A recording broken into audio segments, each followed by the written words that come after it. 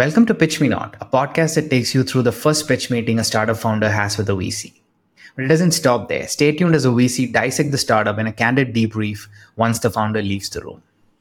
I'm your host Rahul, and today I'm joined by Joseph Mocanu, managing partner at Verge HealthTech Fund, an early-stage VC firm based in Singapore investing in health tech startups. And we'll be talking to Laina Emmanuel, founder and CEO of BrainSight, a startup that's building the Google map of the brain. Now let's get started. Hi, Laina. Thank you so much for joining us. I have with me Joseph from Verge HealthTech Fund. Hi, Rahul. It's a pleasure being here. Thank you for having me. Great to meet you. Great to meet you, Joseph. Yeah, so I would love to know more about BrainSight and what you guys are doing.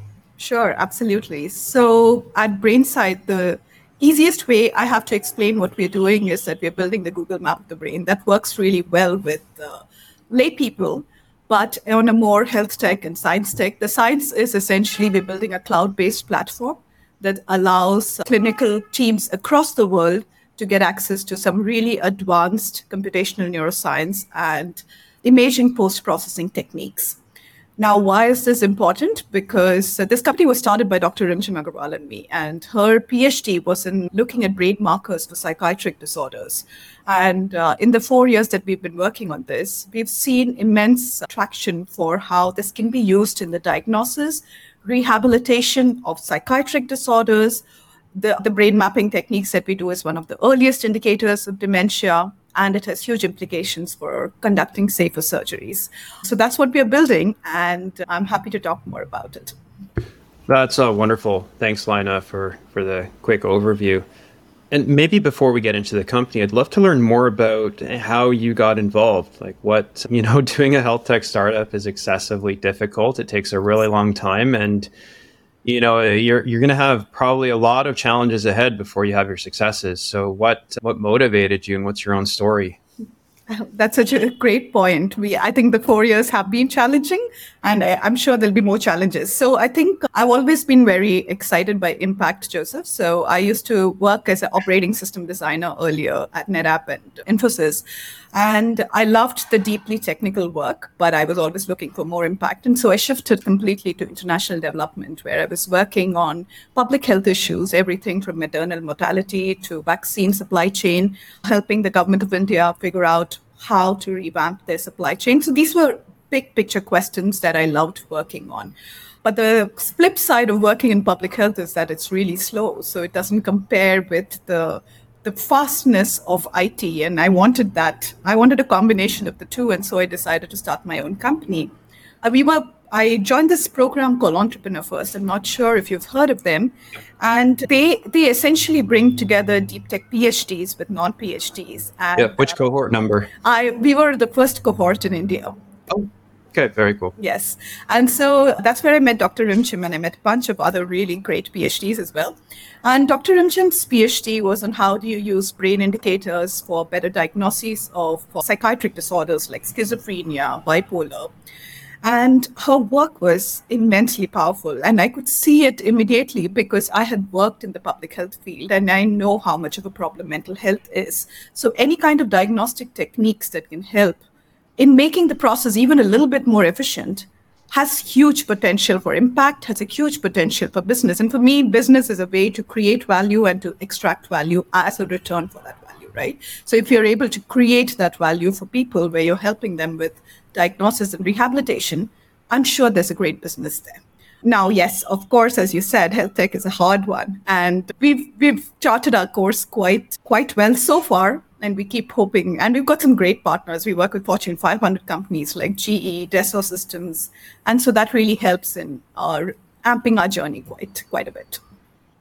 That's great. And before you mentioned, brain mapping is the core of your startup. Maybe you could walk me through the process of how that occurs, like how you do your data analysis, what your data sources are, and maybe some of the hypotheses that led into this approach. So there are lots of different neuroimaging techniques. And so you must have heard of a lot of these radiology companies which are mapping the structure of the Connectome. brain. Yes, the connectome, there are very few, in fact, Joseph. So I would love to say we are one of the first few people who are doing connectomic mapping as a business exercise.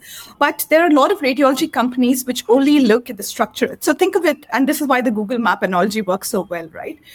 You have the structure, which is akin to all the buildings. A lot of companies are working on how do you use neuroimaging techniques to map out the buildings. Apart from this, then you have people who are looking at mapping. So apart from the structures, you also need to be able to map your roads and you need to be able to map your traffic. The roads are what is done by a thing called DTI, which is diffusion tensor imaging, looking at water molecule movement in the brain. And so that's how you're able to map the roads of the brain. And the third one, which is the function of the brain, is the activation of the brain, which is akin to the traffic map of the brain.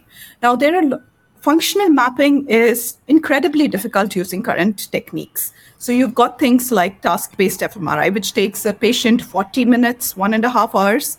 Now, what we do is a thing called resting state fMRI, which is a 10-minute scan of the patient, where the patient has to do nothing except lie down in the MRI machine. So that way, we've reduced the 40-minute and 1.5 hours of MRI time down to 10 minutes. It then requires very complex post-processing, which we are able to do. The hospital doesn't need to know it. And we're able to send back the activations of the brain along with the roadmap, along with the structure map together, which gives them a lot of insights for things which earlier they had no insights into, which is the psychiatric implications, and also a better alternative for things which they had, which was the surgical piece, the surgical mapping of the language. They used to do it with whatever they had, but we're able to do it much more efficiently. So it makes sense. So that's where we started off with. Resting state fMRI is a new technology. It's like 10 years that it has started becoming much more clinically, much more robust in research. It went through its own Gartner hype cycle. There were millions of papers in resting state fMRI, and then it started petering out because then there were a lot of studies on how you really need good post-processing techniques for it to be accurate. And then now, when the techniques have become much more robust, is when people are trying to take it out of research into clinical practice. We are one of the first few to do that. I guess probably what a lot of folks probably want to know then is the application of said things. Now, it seems clear if you're able to map functional networks in the brain, you've got a personalized map of where things are, and you have an opportunity to maybe avoid those if you're doing something interventional. Yes. The question I then have is, where you are operating, how many patients are you hoping to address with this, and what are the most urgent clinical applications? And then again, how many of those are you planning to address, let's say, in a given year? Absolutely. That's a great question. So we're starting out with addressing. So if I may, I would love to talk a little bit about our journey itself because it answers your question. So when we started out, Rimchim's, my co-founder's PhD was in psychiatry. And so we reached out to psychiatrists across the World Psychiatry Association, all of them. And we were like, hey, we've got this brain mapping technique. It's really difficult. And we know that and we've got this paper in Nature which shows that it's great for schizophrenia. That was the paper that Rimchim had published. And we had a bunch of other papers which showed that it can be used for early diagnosis. It can be used for better stratification. And so we went to all these doctors and we asked them as to, hey, do you really think that this could be useful? And everybody said, this is really useful, but we'll adopt it after 7 years. And I was like, why? So they were like, it has to come into the DSM. It'll take some time. The younger psychiatrists will adopt it. Then we'll see if it works. So we had a great product, but nobody was willing to pay for it at that point of time. So we started talking to neurologists and we started asking them that, hey, this is, and we got a grant from the government of India on how you can use this for really early diagnosis of dementia. And we showed our thesis on open source data first, and we started doing a clinical study also to prove it. And neurologists loved it. Again, they were like, oh my God, this is amazing. But then the question, they were like, but there are no medicines. What will I tell my patient if I tell them this is an early diagnosis? How do we convince them to go for an fMRI to see this? And then if we find out, how do we prove to them that this is indeed the case? So they had all of these questions, which meant that they were not the early adopters we were looking for. So then at that point of time, we actually started getting a lot of requests from neurosurgeons who want to, and that was amazing because it was not even outbound. We were not even thinking neurosurgery at that point of time. And we had a lot of inbound requests from neurosurgeons who wanted this to understand the language lateralization for patients who did not do a good task-based fMRI or did not agree to awake brain surgery.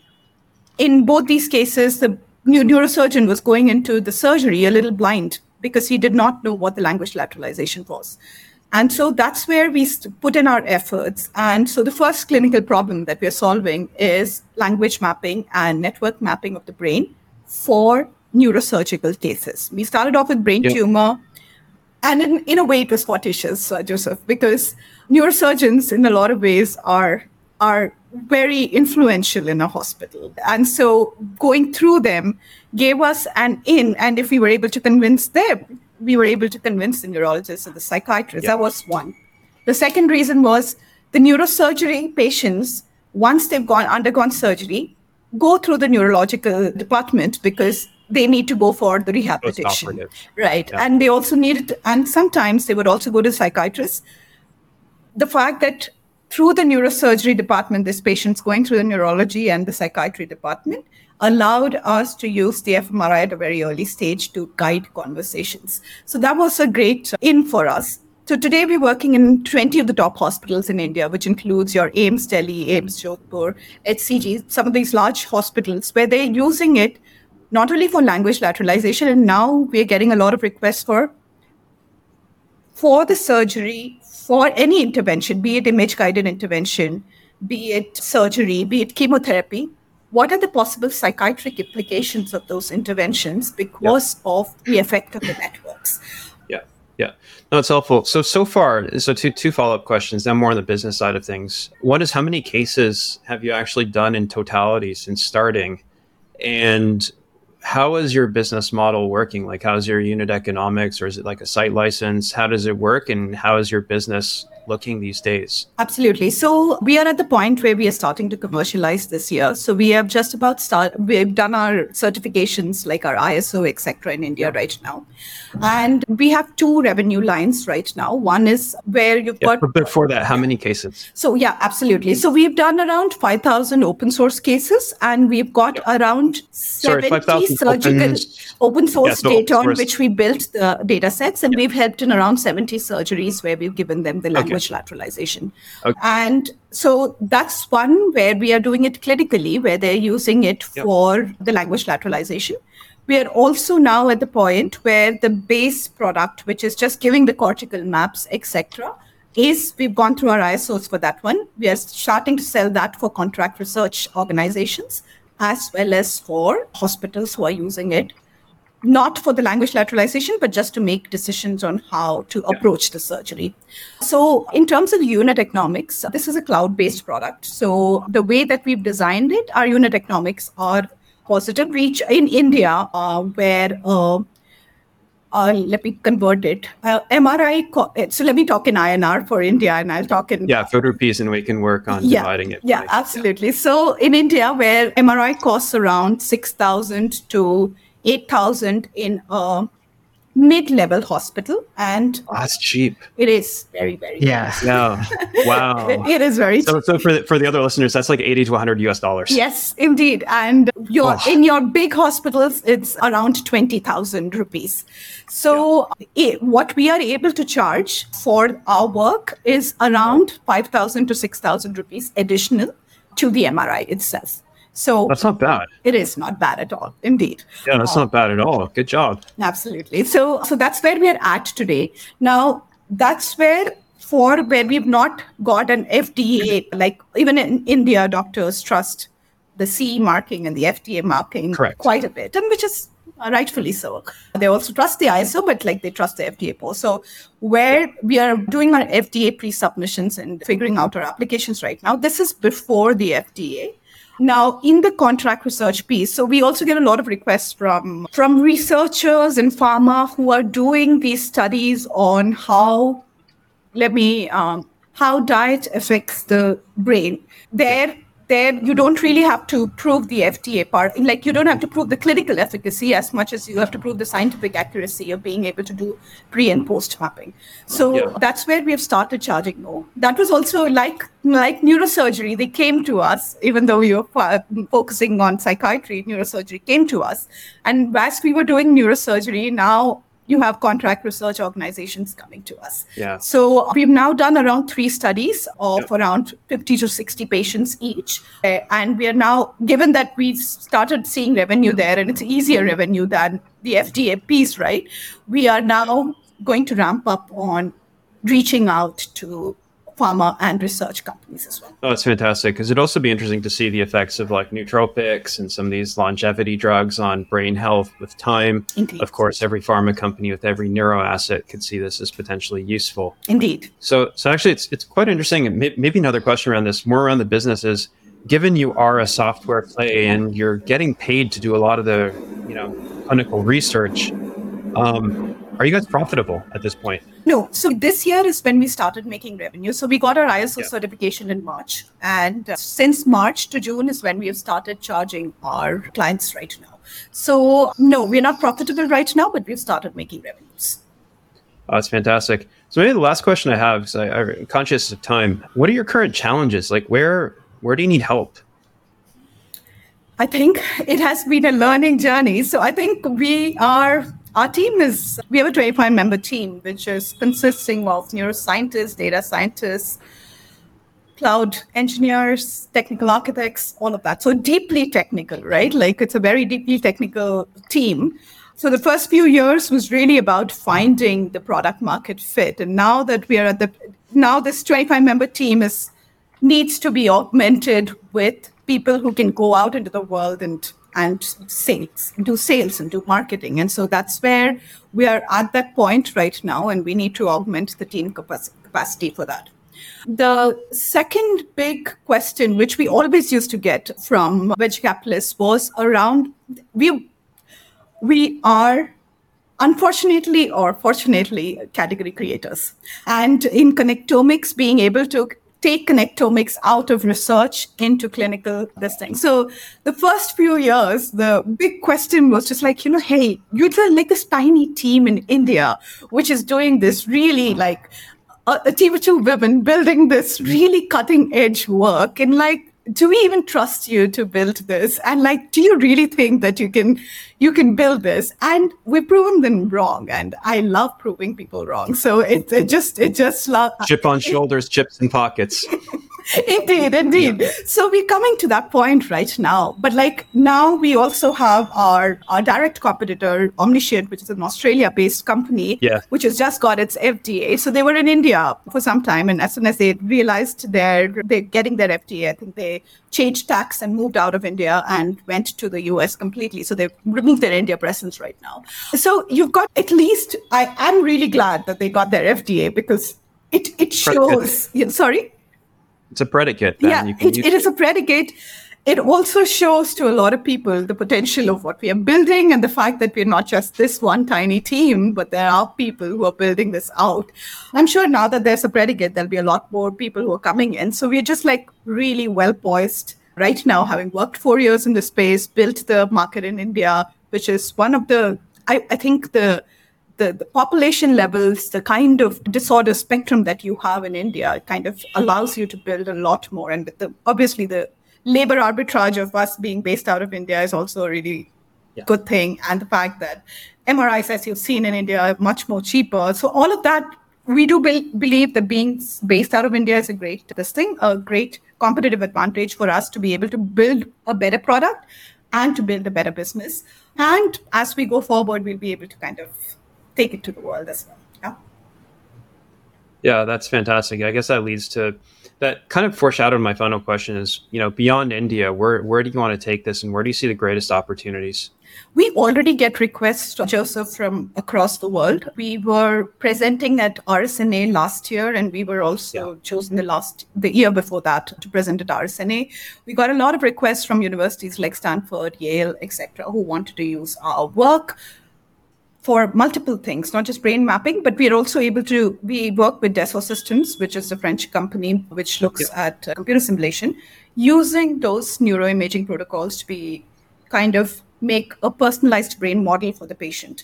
So being able to do all of the simulation exercises, though that's also our forte. So we get requests for all of those pieces right now. So we've got it from US. We already have a study that in Malaysia where they've reached out to us. We get requests from neurosurgeons in Singapore who have reached out to us. We haven't really, we've been shepherding those conversations as we go forward. I think now is the time when we'll start reaching out and actually fulfilling those demands from all of these. We need to be able to kind of spin clouds in those countries, be in that country, figure out the regulatory pathway in those countries, and then go from there. So I think all of those pieces, each market is a new puzzle to solve. Yep. Well, that's fantastic. That's it for me for now. Yeah, I mean, one last thing. You mentioned about the competitor, right? So how are you guys different from them, or you're doing the same thing as them? Not exactly. So they started off with, so as I said, like in the brain, right, there are two pieces. There's the roadmap and then there's the function map. So they started off with looking at the roadmap and showing the connectivity at the end of the roads only, right? So that's known as structural connectomics. We started off from the other side, which is the functional connectomics, which is taking the whole brain map and being able to show the structural connectomics is great for surgery. Functional connectomics is great for depression, bipolar, neurological disorders. So as we go forward, that was one of the key things that kept us apart. Now, as we go forward, both of us are incorporating both those things. But we also, one of the other big things about what we are doing is we not only look at the map, we don't talk about this often, but we not only do macro mapping of the brain, we also do micro mapping using metabolomic profiling of the patient. So being able to look at the macro view of the brain along with the micro view of the brain allows you to do a lot more magic. I won't even talk about the kind of magic that can be done with that. Okay, and so what do you think, your approach or your competitor's approach as a starting point? Which one is a better one?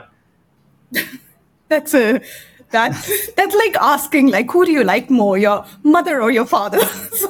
Well, I think the challenge is going to be, ask us again in 5 years, sort of.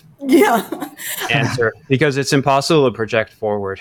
True, indeed. And as I said, Rahul, I think the structural connectomics piece is great for surgeries, right? Like for all surgical cases, which includes everything from brain tumor, epilepsy, Parkinson's ablation, all of those, the structural connectomics bit is perfect.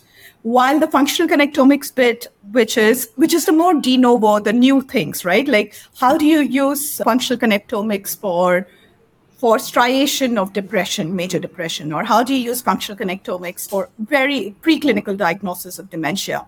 And getting that into the clinical pathway is a more difficult one, but also has a much bigger market. Yeah. And I guess the key differentiator, I mean, aside from the merit of the research and the modality that's using as input, is around capital efficiency and, Indeed. As you said, the labor and data arbitrage. I mean, look, if it's costing you 6,000 to 8,000 rupees to do an MRI scan, that is not comparable with how much it costs in Australia. Indeed. Absolutely with you, Joseph. Yeah. I don't have anything else. Thank you so much for joining us. Thank you, Rahul. I really appreciate the questions. Thank you, Joseph. Nice to meet you, Laina, and good luck. Bye-bye. Okay. So, debrief. Yes. Yeah. So most of it went over my head. Yeah, so I think that is my one piece of feedback, in that this was a very technical conversation. I think it would have been interesting to see how Laina would have or could have pitched to more of a layperson. Even still, I could tell she simplified certain aspects, but trying to make this universally appealing for a more generalist investor audience would be, I think, challenging given the way the conversation went. I think one of the things that would be helpful for her going forward, I think she told the story really well. I think she made the business case really well. But I do think it helps to pause, ask questions, make sure that the other end of the conversation is, grasping the concepts, has any follow-up questions, just checking if they're still there in terms of the conversation. Your potential audience has a wide variety of backgrounds and attention spans. And, there are two ways to address this. One is stop and pause and look for, cues and indicators. And the other way to do it is be more pithy and finish the thought in 50% of your words and see if there are any, follow-up questions or clarifying questions. That is one observation. The answers were kind of very, very long, and it sometimes took an effort to sit through all of it. Especially, we're distracted by everything around us, and VCs are notorious for playing with their phones while listening to a pitch. The other thing is there were a lot of qualitative descriptors in the answers, and incorporating more hard facts and numbers would have kind of maybe created a stronger sense of trust in the data. Maybe. Again, this is another stylistic thing. Some people like more qualitative kind of stories. Other people like hard facts, kind of like them both weaved within one another. So if there's an opportunity to insert a number, insert a number. I think that's the other thing. She was remarkably candid with her, product market fit journeys, her various, pivots, her hypotheses, some of the ongoing challenges around, being more commercial as an organization. I think she could have gone a bit deeper, but maybe it was, the first meeting, and maybe you want to put on a strong face and kind of, answer your weaknesses with more strengths in a way. Say, we're a super technical team. We're really, really smart. Trust us. But, we need to learn how to sell more. I think there are probably more challenges than meets the eye, and maybe a bit more of that would have been helpful to kind of engender a sense of trust. That being said, I actually do think it is a pretty interesting company. I also didn't ask too much about the competition because I actually know one of the co-founders of Nishant. I know their journey, so I didn't really talk too much about that, and I think it's also not appropriate to. Okay. So would you have another conversation with them as like a follow-up? And if yes, like what are the things that you would dig deeper? Yeah, I think if I were to understand where they are in their journey and if it fits kind of the stage mandate of our fund, which it may or may not, I would be open to a follow-up conversation, and I would actually want to dig a little bit deeper into their business model, dig deeper into the science to understand, how cutting edge is it really. Another thing would be to understand, okay, from those procedures that were done, the 70 surgeries, what were the outcomes? And is there an appreciable delta versus what the outcomes would have been without this software being used? And I don't know if they have that information. I don't know if they can make those inferences. Yeah. Also, it'd be great to meet the rest of the team. Yeah. And in terms of the numbers, like she mentioned 6,000 that they charge per scan, right? So those are like really small numbers, right? You would ideally want to be in US and getting revenue from those sort of markets. Well, I think it depends whether you want to play a quantity or a margin play. Now, if this is going to be incorporated as a standard step for most, surgical interventions, maybe some of these psychological interventions, $100 US, or sorry, I guess this is like $80 US in India. That's actually not bad. And if you can get it, $200 to $300 US per scan in the US, that's also not bad at all. I mean, if you're doing, 100,000 of these, that's pretty good. And then that's one product line, and there might be other things they could be using to generate business. working with the CROs on research projects. I mean, if you're a pharma company and investing $300 million in developing a drug, and this helps you increase the chance of success or the opportunity to kill it early, then that's worth a lot of It money. saves a lot of money. Yeah. Yeah, it saves a lot of time and money, right? Yeah. Yeah, so you should be able to take a piece of that. Yeah. And the competitor company, they went to US directly, right? So that's usually the approach of most healthcare tech companies. They will usually because that's where all the money is from a healthcare spending perspective, right? So is what that should be the strategy or not? Because even in SaaS, general B2B SaaS, you go to US when you're really ready. Otherwise, there's competition, and then that competition can just kill you, right? So. I What mean, is your look, assessment? it's hard to argue against a $3.5 trillion market that's responsible for 55% of the world's spending on health. It's hard to argue against it. It is possible. It is possible to succeed without the US. So then the question is, perhaps it's not a matter of if, it's a matter of when. And if you're coming to the US with an overwhelming data set and overwhelming confidence in that your solution is superior, that's a much better starting position than it would be to start early in your journey to go to the US. And the thing is, you may be able to actually get a greater value delta if you accumulate that critical mass of information in a low cost environment. Whereas, so you could run faster and you can run better than someone who's doing this in the US from ground zero. Yeah. You prove really well in your market and then be ready, really ready when you go to the US. Yeah. But you definitely have to go to the US. Yeah, but the beauty is if you're starting in a market that has 1.4 billion people and you're able to get an appreciable amount of it, the amount of confidence and certainty you have in your conclusions will be much, much, much greater. And you'd probably have seen a wide variety of use cases, perhaps a wider variety of use cases than you would in the US market. So it might be interesting. It is kind of one of the theses that sub-theses or sub-hypotheses that we have in our own investments, in that, they might start in South Africa or Vietnam or Eastern Europe, but eventually they'll finish in the US. Yeah, this was great, Joseph. Thank you. Thank you for your time. No, Rahul, it's been a pleasure, and hopefully this is useful.